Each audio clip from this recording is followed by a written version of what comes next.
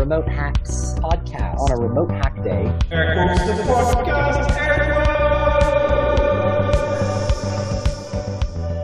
Hey, and welcome to episode 32. So, this is a kind of follow-on from episode 31, obviously, where Dan asked why, and now I've had a bit of time to think, so I might try and answer it a little bit better, because I didn't really answer it very well. Hey, Dan. Hi there, Ben. Hey, so the reason why we're doing this is because it's fun, as I said. But what we're doing is we're creating a web server that will kind of let us see what bots hit a URL when we post it to some kind of social service, social media place or something. So we're going to capture all the kind of requests that come to a URL once you post it somewhere, which is kind of interesting.